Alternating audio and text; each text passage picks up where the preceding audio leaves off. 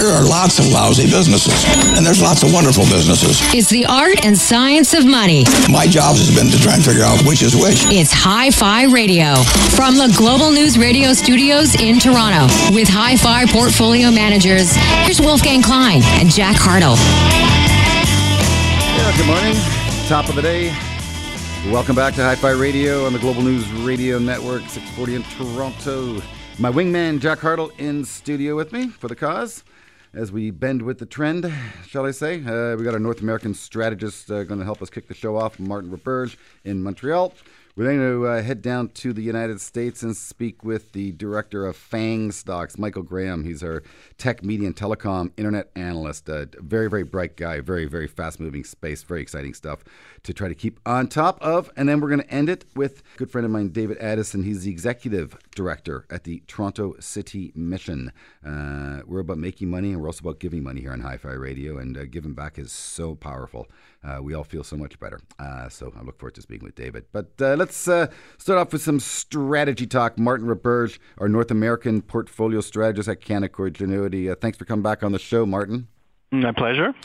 So here we are in the middle of summer. It's been an interesting year, I shall say. Again, a strong rally in January. It was a continuation, really, of the very smooth, steady, low volatility of last year. And then whammo, the market had a nice correction in February, March. And now we're trying to grind back. The NASDAQ made a new all-time high. The Russell Small Cap Index making an all-time high. It looks like the S&P 500 wants to push higher. Toronto's even on the year, Wolf. And Toronto is, yeah, that's right. Toronto continues to lag the developed world, but its market, our market, is at least back to break even. So for the next 6 months, Martin, how do we play it, and what's in your strategy book? Yeah, and I think we're still in the process of like going through this little congestion where people try to grasp like the next big move in terms of the overall market, whereby like we've got like some risk factors. The Fed obviously is one. The rising trade tensions, another one. But at the end of the day, what we have is a market that keeps on rotating into various areas. Laggards becoming like winners, and winners becoming laggards, and the overall breadth of the market is obviously improving, including like areas such as REITs, energy that were kind of orphans a year ago. So that this is like the typical late cycle push, late cycle dynamics. And normally this push will last anywhere between 6 and 12 months, and until you have an inversion of bond yield curves, which is where normally the market will start distributing or consolidating, and maybe even like putting a top. So we're not there yet, but we are probably engaging in the final push of this bull market. Martin, you referenced the Fed being a big risk to the market out there. Last week they raised interest rates 25 basis points, so 0.25%. They telegraphed that the expectation is for 2 more rate hikes this year. What is the big concern with the Fed? It seems like they're basically, going towards plan, raising rates at a systematic rate. It's the lack of considerations for global factors. Before Fed Powell, we had Fed Bernanke, and Miss Yellen, and in their monetary policy framework, they always accounted for external factors. And there's no doubt following last week press conference and through the Q&A session, Mr. Powell has hasn't mentioned like once global factors such as trade tensions, some turmoil into the emerging market world, and the risk is that eventually the risk factors are external to the U.S. economy, and the next source of shock could be a global shock as opposed to being a U.S. shock. And as we know, if the Fed keeps on following its own agenda, they're going to do like a rate hike every quarter, and if you calculate the number of hikes until next spring, that's 4, and 4 basically it takes you to the actual level of long-term bond yields. So the risk is that the Fed is on a mission to just build a cushion, for the next recession, and by following its own agenda, it puts even more pressure on the U.S. dollar, and which is a de facto tightening on financial conditions. So I'm just afraid that the lack of global considerations, trades being one, emerging markets being another one, we end up in a situation where the next market correction comes from external factors as opposed to the Fed's policy. But Martin, I will say it's incredible because with all the rhetoric, all the talk, all the hoopla around Donald Trump, from NAFTA to North Korea, the market continues to digest it with a favorable tone and push higher. Secondly, look, we're going to have Mike Graham on next to speak to him about his tech stocks. The most expensive stocks on the board are technology stocks, and they keep going higher. So, I'm not seeing this rotation out of growth into value that has been so much talked about this year. And in terms of the risk, I'm almost saying we can do a 180 on the risk factors, i.e. trade, and almost turn it into a bit of a reward outcome. I.e. with Trump, it's all bark, no bite. It's just, the art of the deal. But look, I want you to digest what I just tabled there, Martin, because we're going to come back to you after commercial break and try to get a response to you on those points at hand. Yeah, thank you. On Hi-Fi Radio, come right back in a few minutes. Stay tuned. Don't go anywhere. There's more great show after this. You're listening to Hi-Fi Radio from Global News Radio 640 Toronto. We can dance if we want to. We can leave your friends behind. Cause your friends don't dance, and if they don't dance, well, they're no friends of mine. See, we can go where we want to. Places they will never find. And we can act like we come from out of this world. Welcome back. Hi-Fi Radio, Wolfgang Klein, your host, Jack Hartle, your co-host of the show about money, but we like a bit of music in the show as well because it makes us feel good. Little safety dance there. Yes, was it Men Without Hats, Jack? I think it was for that band, Safety Hats. Yes, it was. It is, yeah. Says Courtney. So, band from Montreal, and that's where our North American strategist resides, in Montreal, Martin Roberge. Let's talk about a couple of things. Let's talk about the rotation, Martin. How do you believe money is going to rotate for the rest of the year? Meaning there's 10 sectors out there that individuals can invest in, from banks to utilities. And, winners become laggers and laggers become winners eventually. But I'm seeing really a steady hand here in terms of these tech stocks plowing higher. They're now 26% of the S&P 500. It's a historic rating. I would say the bond surrogates, too, that you had the safety dance on. The safety trade has been getting hit really hard. And I think Martin has a good point on that, on how, the debt on these dividend payers is at historic levels in Canada, and these stocks aren't as safe as people think they are. Right. Yeah, that's first like a couple of issues here. First, when it comes to the rotation growth to value, let me remind you that the U.S. market is the only country where you've seen a growth outperforming value this year. Outside the U.S., it's head to head with value, doing as well as growth, and the reason is internationally the technology component in the index indexes is lower than in the U.S. So we've seen and don't forget, commodities have outperformed stocks this year. And this is typical of a value-driven market. So we have to keep that in mind. And one of the reasons, though, why technology is maintaining the leadership, despite some of the, is, as Jack mentioned, normally, once you go into the late cycle push, you eventually rotate into the defensive yielders like the utilities, telecoms, staples, healthcare, as people start to see that the earnings backdrop will become less favorable. Like this year, outside risk or geopolitical risk or trade risk, those are sideshows because the earnings backdrop, like earnings growing around 20% year over year, outweigh the impact of those external risks. Next year, the rate of growth will decelerate. Of course, So this is when it's going to get a little bit more challenging for equity investors. But one of the reasons why technology is doing so well at this point of the cycle is that nobody wants to do the rotation into the defensive defensive sectors that are broken fundamentally. On the yield side, you've got, as Jack mentioned, lots of debt on balance sheets, and we have the highest, like the most levered defensive stocks in Canada.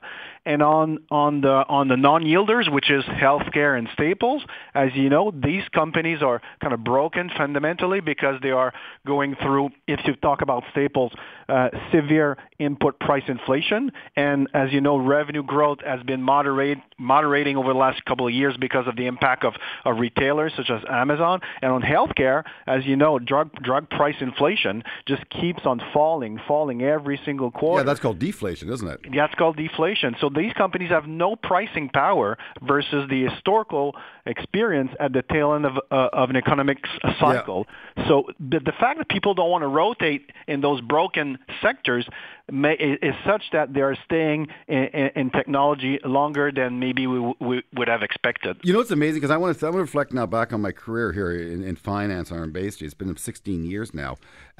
When I got into this business in 2001, technology was breaking down, and the things to buy were Noranda, Falconbridge, Techcominco, Potash, Cameco, Encana, Suncor, CNQ, maybe even Barrick Gold or Agnico Eagle. And I can go down the list, but everything I mentioned is a commodity stock. And I owned a lot of those from 2001 up until 2008, and my clients made a lot of money. But then I rotated out and really have not really come back into tech. I've rotated out and into technology, into some industrials, into some consumer discretionary, yes, some healthcare as well.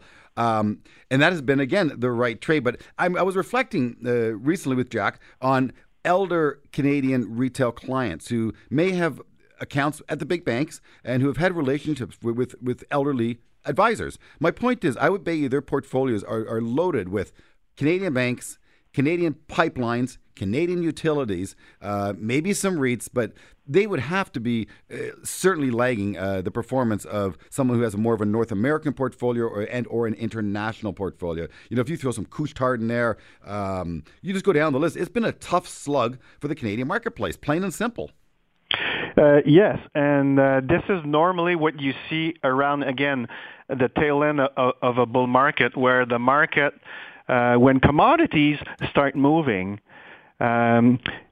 people have to like it's normally a backdrop of rising interest rates, and when rates are rising, you want to stay away from the yielders. Mm-hmm. And this cycle, a compounding factor, a negative factor, is the fact that, as we said before, the leverage or the debt on those companies' balance sheets is such that the possibility of increasing dividends, buying back stocks, increasing payouts is more limited than in the past. Yeah, no, sorry, Martin, I want to interrupt you, but that's Canadian-centric. You're talking about Canadian companies primarily, not American companies. And Canadian investors typically have that home bias that you're talking about, and they don't go global, correct. And it's just a natural phenomenon in investing. And like you said, if you look at Canada Pension or the professional money managers here in Canada, they're going global because they see better opportunities. Right. Yeah, actually, this is the trade right now. What we're seeing and what we're advising clients is that if you want to buy income or yield, go global. Even with the withholding tax, you're going to make more than the dividend yield for in Canada for most of those yielders, and at the same time, the multiples or the valuations are cheaper, and you expose yourself eventually to a re-rating of international currencies versus the Canadian dollar. Right. So you've got three tailwinds that you can exploit going forward. So why sticking to Canada, to Canadian yielders, when the rest of the world looks a lot better? I agree. Well, look, we're going to speak to Mike Graham next. He's going to take us right back to those tech stocks that Jack and I like so much, but we have to be careful because they are getting stretched, and Martin, of course, is speaking about just that. So, Martin, why not barbell it, eh? Have some value, have some growth, and always be willing to, dance to the tune. Martin Roberge, North American Portfolio Strategist with Canaccord Genuity. Always a treat to have you on Hi-Fi Radio. Coming up next, we're going to take a walk down into America and learn more about technology with Michael Graham, our internet analyst at Canaccord Genuity, right after this. Money. Let's take a break. But after, Wolf and Jack will continue their in-depth discussion about money. You're listening to Hi-Fi Radio from Global News Radio, 640 Toronto. Why not use your knowledge of the future to play the stock market? We could make trillions. Why make trillions when we could make Billions? Welcome back. Hi-Fi Radio, Wolfgang Klein, your host. Along for the ride, Jack Hartle, and on the line we got Michael Graham, a technology, media, and telecom internet analyst. That's a lot of different components there, Mike Graham, you got to pay attention to, eh? How's it going, Wolfgang? Really, really well, Michael, and how are you? I'm doing well, thank you. Yeah, I remember back in the day, they used to call folks like you TMT analysts, eh? Tech, media, and telecom. Back in the day of convergence. It's funny because I was reflecting that concept of media convergence, and yet this week we have an announcement, Jack, with AT&T. Time Warner. Buying Time Warner. 18 years for convergence. What was the big one, Mike, back in 2000? AOL buying, or what was it? AOL bought Time Warner. AOL bought Time Warner, yeah. Came in one day, and the biggest media conglomerate in the world was being bought by a little internet startup that was still doing all dial-up with modems and everything. Yeah, before Jack's time, of course. But I certainly remember it. I still got one of those dial-up modems in my drawer, along beside my old BlackBerry and all that good stuff. So anyways, your space is so exciting. I just went through all the names that Jack and I own. We own Amazon, we own Google, we own Facebook, and we own some chip stocks. And the space is no longer cheap, with the exception of Google, which is fair value. And Facebook, when you factor in growth, shows good value, or reasonable value as well. Netflix I find to be pricey, and Amazon is operating on a valuation plane of its own. How does Amazon manage to continue to trade at such lofty valuations? Like, how does Wall Street continue to, shall I say, forgive it for a lack of reasonable fundamentals and allow it to propel and make new highs almost every day? Yeah, I mean, it's a totally fair question. I've come around on my thinking on Amazon's valuation. I actually think it's still pretty reasonable. The way we value it is based on some of the parts where we take a multiple of all the revenue, the gross revenue that's going through the e-commerce business, and we take a multiple of the EBITDA that's going through AWS, and the e-commerce business is about 2/3 of that value, and AWS is about 1/3. And the thing about the e-commerce business is, I feel like that multiple could go a lot higher. I mean, Amazon's e-commerce business is bumping along at very low margin levels, in the break-even area, and they structurally should be at 7 to 10%. And I think they could be over time if they stopped investing in distribution and they stopped investing in new markets like India. So, I definitely think that there's still some good upside for Amazon. And the thing is, they're just such a propellant on the top line. They just do such a great job of growing and taking share with Amazon Prime and everything else. And, I think there's still a long way to go. I mean, you just got to go back to the big addressable market.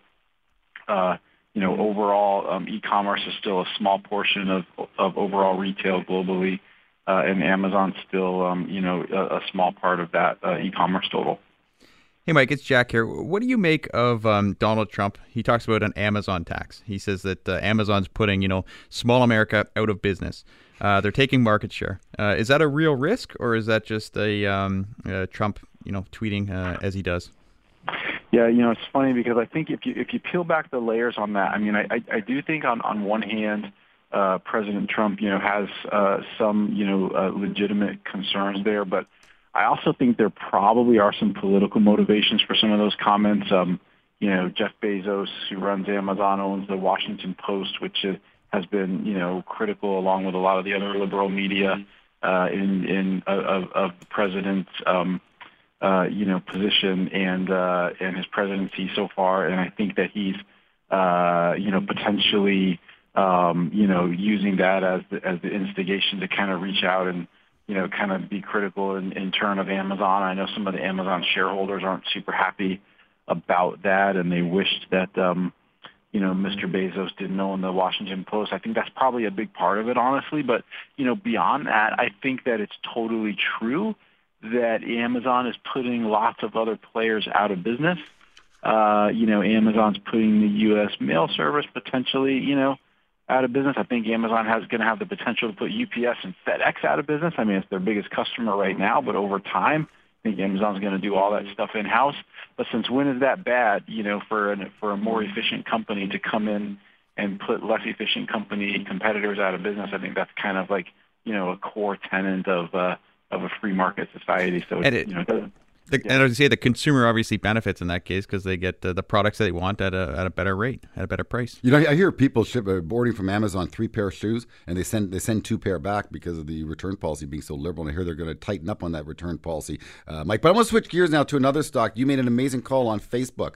Facebook, what was their most recent breach? Boy, oh boy, I have a short-term memory issue here. The stock got hammered about a month ago down to 160. What was it? Was it politically? Yeah, they had some of their users' information that was, I guess it was released. Yeah, and when sold, it shouldn't have been sold. Right. Yeah. So you kept a steady hand on the name, Mike, and here's Facebook bumping up against basically all-time highs, is it not? It has rebounded, pretty sharply from there. And yeah, the issue was that Facebook had a data breach, and I think they sort of cleaned that up pretty quickly. But the danger then becomes that it threw a spotlight on just how much data Facebook and the other social media platforms and Google are gathering on users. And there's just a growing awareness that the internet is free in quotes. But really, you're paying for it with your data and the ability to get targeted with advertisements. And so, it threw a spotlight on just how much data all these players have. And the fear was that, you've got this GDPR regulation in the European Union, which is, forcing all these companies to disclose more to their users about the data that they're gathering. You had this data breach from Facebook, and the fear was that that was going to cause problems to the ad model. Our view has been that if there is increased regulation, it's going to help the biggest companies the most because they're going to be able to comply with it and work around it. And we also just we think Facebook is just still very valuable to advertisers, and there's a lot of momentum there from a business perspective. Without question. Well, look, here on Hi-Fi Radio, my good friends, we do not collect data because we're analog radio, but we try to entertain and try to inform on Hi-Fi Radio. We got Michael Graham on the line, and so we're going to pay some bills around here and get right back to Hi-Fi Radio with Mike Graham right after this. Listen, we're going to take a break, but when we come back, more money talk. You're listening to Hi-Fi Radio from Global News Radio 640 Toronto.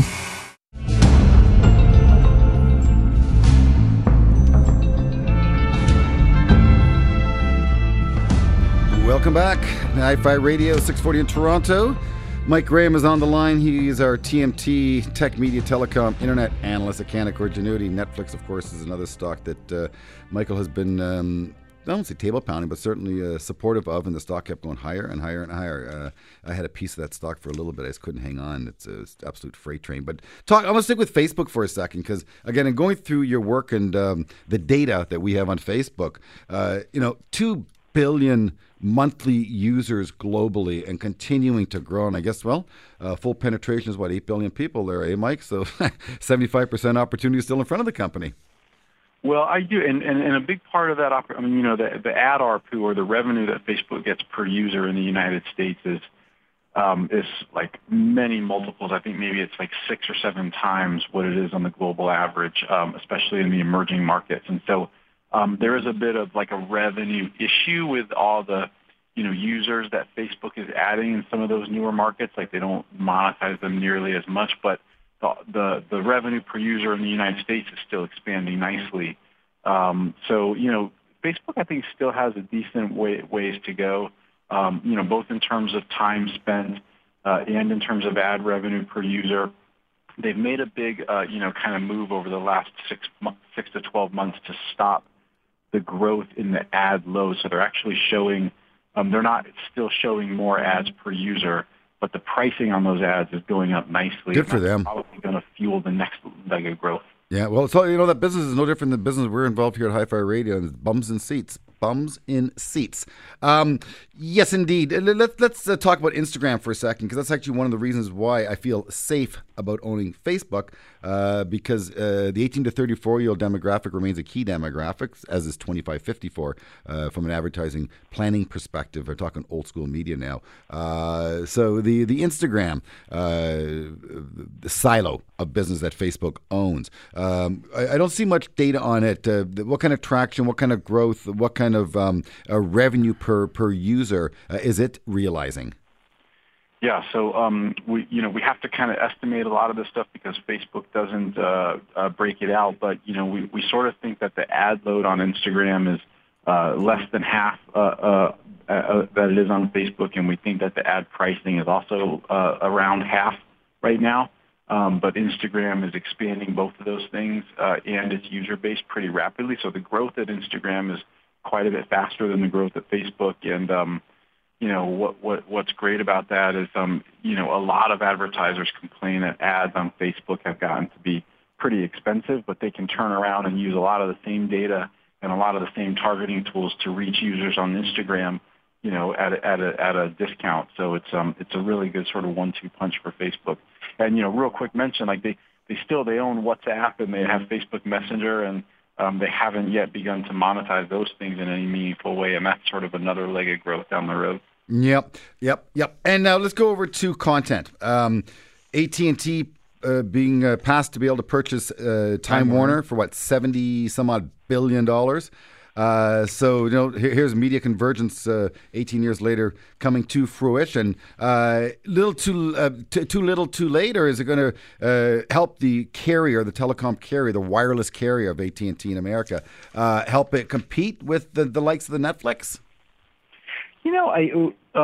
I think that Netflix is taking sort of a fundamentally different view that you don't need to own both the delivery mechanism or the pipe as well as the content. Like, they're taking the view that the content ultimately wins, and I mean, so far that's proved to be true in Netflix's case. And when you got a company like Netflix, they're plowing literally, nearly $10 billion a year into content, into original content. So how much was that?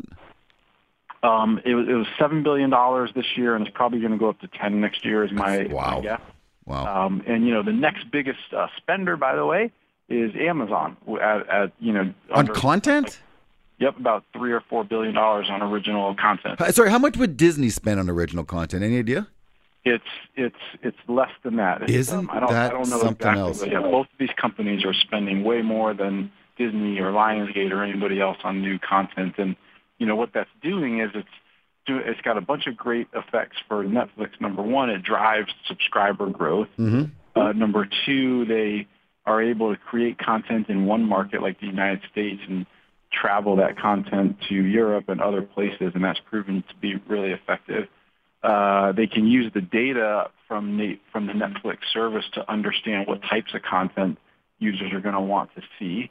And then, importantly, it's a big upfront expense, but down the road, they don't have to pay royalties on that content anymore, and so their profit margins go up over time. Wow. I'll tell you what content, Michael, I'm missing, and that is Anthony Bourdain, Parts Unknown, eh? Yeah, for sure. Yeah, it's such cool content. Again, that was quite irreverent when CNN began airing a travel show. They said, "Wait, we're a news station," but they had to expand and remain resilient, and that certainly gave CNN some additional legs. Michael, a real pleasure having you on air. You got a big brain, and you got a very fast moving space with a lot of dynamic parts. It's I want to talk about artificial intelligence next time we get you back on, because that's such a hot topic, and you're again very much at the forefront of that. A real treat. I want to wish you a great weekend. Coming up next, we're going to talk about giving back with Dave Addison, Executive Director for the Toronto City Mission, right here on Hi-Fi Radio. Stay tuned. Making money is the best. So how do you make more money? Life would be sunny, plenty of money. Come on back after this. You're listening to Hi-Fi Radio from Global News Radio 640 Toronto.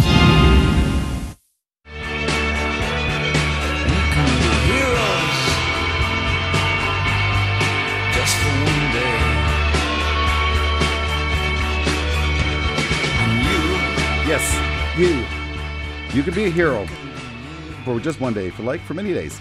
Wolfgang Klein, Hi-Fi Radio. Dave Addison, Executive Director of Toronto City Mission, is in studio. Dave, again, Hi-Fi Radio is a show about money, and for the fortunate ones who have money, and it's Jack and I's duty to try to help all of our listeners increase the amount of money that they have, but when you're blessed, giving back also is a blessing. It's very important, I think, that we Canadians continue to do so. As a Canadian, we are generous people. 84% of Canadians do donate money to the tune of about $10 billion a year.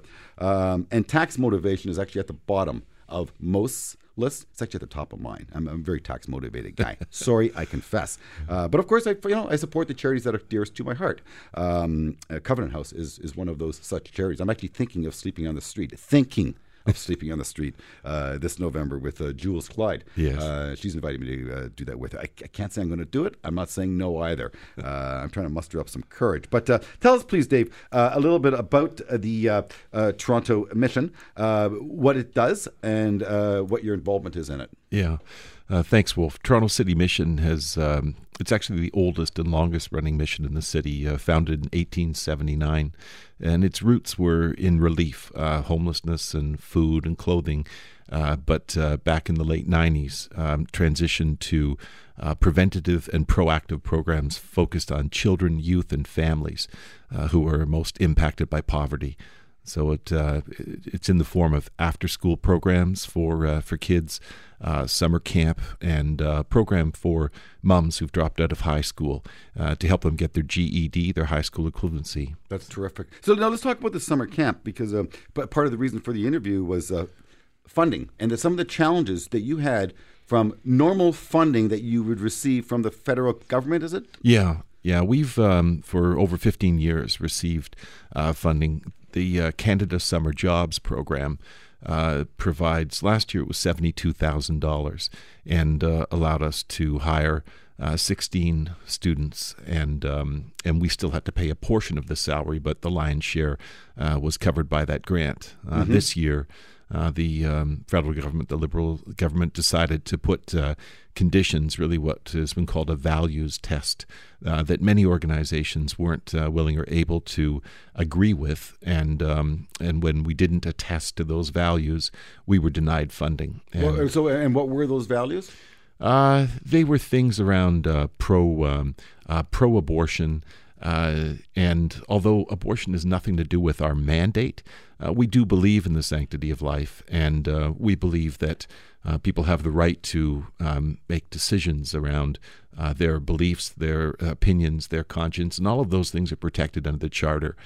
So what was required, really, for us, as a faith-based Christian organization, it's about freedom of religion primarily. So we couldn't in good faith and good conscience tick the box. And another 1,500 organizations found themselves in the same thing. Not all Christian, some Muslim, and even people not of faith who didn't agree with the values that were presented by the feds. So is the federal government looking at that and maybe reviewing their process for funding now based on some of the challenges that you guys have faced? Well, I think they didn't realize how much of an impact it would have. And it's not just on the organizations, it's on the people that we serve. So, it's the widow, the orphan, the refugee, those living in poverty that the different organizations serve that are now not being funded. There are legal actions underway, and more that are in the process of being launched. And it's been said by Civil Liberties Association, it's a clear charter infringement. So I think that it will change next year, but this year we were without funding, as were many other organizations. So without that funding, is there a shortfall this year for the summer camp, or have I know it's been in the news a lot, so I would expect people obviously to step up and maybe fill that gap? Well, we've really been blessed, but I don't think our situation is necessarily what's happened everywhere. We had an incredible response from our supporters. We've actually just last week raised the last $100,000 to cover this funding gap. So but we still have another. Our camp actually cost $200,000 for the year.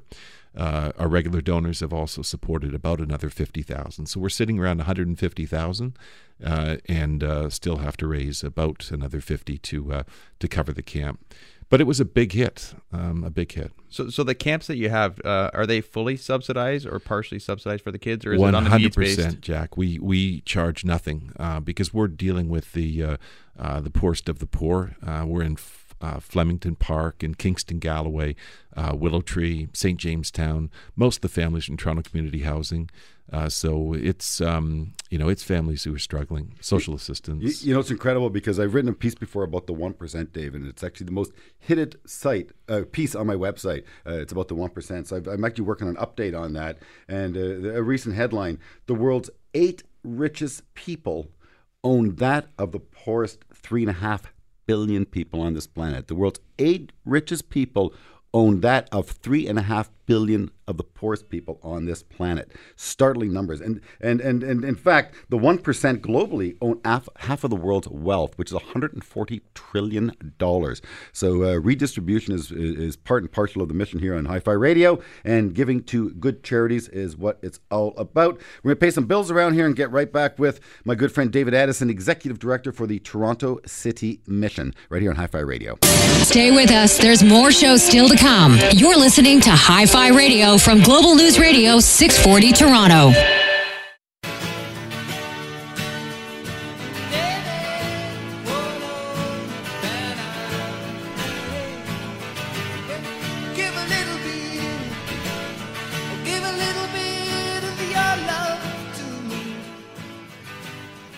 Show me some love. Yes, indeed. Hi-Fi Radio, Wolfgang Klein, Jack Hartle in studio with David Addison, the Executive Director for the Toronto City Mission. The average Canadian donates $446 per year. Don't forget, if you're going to make charitable donations, you want to collect until you have in excess of $200, and the person in your household who's the higher tax-paying person should make those deductions. And if you're fortunate of the 1%, or even of the top 5 or 10% in Canada, and you're giving thousands of dollars a year, you're basically going to get about half of that money back if you're in the top marginal tax bracket. I'm also going to say what's heart-touching is kids. The 15 to 24-year-olds. The average 15 to 24-year-old actually donates $143 a year. 25, 34-year-olds, $300, and as we get older, we give more. Up until our senior years, where we tend to give about $643 per year. And what's always fascinated me was the Maritimers. The highest amount of donors in Canada, actual donors in Canada, are in the Maritime. The highest percent of population that actually donates, well over 80%. Those who give the most are actually out in Calgary. Interesting to go from province to province to see how philanthropic we are. But as a group in Canada, we're very, very philanthropic, and, well, we need to be. Dave? Yes. Yeah. I mean, our mission, we run on a $1 million annual budget. And if it's not for the giving of people who have a heart for the work that we do, we wouldn't have survived for as many years as we have. Yeah. Tell us some of the very powerful stories that makes your cause so great, Dave. Well, I think about the Role Model Moms program. This is moms who have usually been trapped in intergenerational poverty, often single moms, many on social assistance, and to be eligible for the program, they've got kids. Often they've had them as a teen, so this program allows the mom to. We provide childcare, and we have teachers. So those things that often prevent them from getting their education, those barriers are taken away. We've got moms who have graduated from this program, gone on to college, have gone on to careers, professional careers that would have not been accessible before. And their kids are inspired by their mom. And the mom now can actually help them with their homework. So it's absolutely transformational. We also have the privilege of hiring some of these moms to come alongside as daycare supervisors and teachers' assistants who can then breathe hope into other moms who may be struggling and feeling they can't achieve the tests and the accomplishment of the program. So it can really turn lives around. Unbelievable. And now, do you work with other charities as well? Like, is there a network of charities that you collaborate with? I personally meet with the executive directors of other organizations with a similar focus as we do. We do some cross training. We do collaborative work with our staff. We make certain that we're not duplicating the efforts. We're not running programs that are serving the same people in the same community. So there's a lot of coordination to be the best stewards of the resources that we've been entrusted with. Sorry, just in interest of time, because we have to wrap the show up here, but I want to talk to you about the Toronto itself, because you are obviously Toronto City Mission here. In the core of Toronto, it's becoming expensive to live, and minimum minimum wage has risen, but I still think it'd be a very, very challenging place to live if you're underprivileged, underfunded, if you're an immigrant or newly landed immigrant, shall I say, if you're a visible minority, if there's a language barrier, if there's a disability. These are the challenges that people face, and living in an expensive city like Toronto can be tough. You got a tough climate as well, so being homeless in Toronto would be certainly more challenging than it would be, for example, in Los Angeles. Not that it'd be easy anywhere to be homeless, but at least climate-wise, Toronto would be a very, very tough place to sleep on the streets, for example. I'm dreading in the middle of November, one day. Yeah, there you go. Well, we our focus is not as much on homelessness, but on families living in poverty. But it is. I mean, most are in subsidized housing. We do most of our work in Toronto community housing. So first, but do we have enough of that? Is there more of that coming? It looks like, in fact, they tore down. Where's it by the military base, Jack? Over on King. Over on Moss Park. Yeah, Moss Park. What happened to those people? They just got relocated, and if so, where to? Yeah, a lot. They shuffle people around to different communities where there are available housing, but it displaces them. It breaks relationships. It's not a healthy thing for families to be moved. I will say the concentration of underprivileged people can be ghettoizing, and I think that is something that we learned from our past. In Europe, they do it much better. They integrate them, and do a very, very good job. Dave Addison, an absolute treat, Executive Director for the Toronto City Mission. You do good work. Keep up the good work. You hit me in the heart, my good friend. Thanks, Will. An absolute pleasure. Hi-Fi Radio each and every Saturday. A real treat to be your host. Jack Hartle, a co-host, and Wingman. I wish you a wonderful weekend. You've been listening to Hi-Fi Radio with Wolfgang Klein and Jack Hartle, portfolio managers at Canaccord Genuity Wealth Management. For questions about today's show or any money questions you need answered, email Wolf and Jack at wolfgangklein.com. Hi-Fi Radio, for the love of money. We'll see you next week.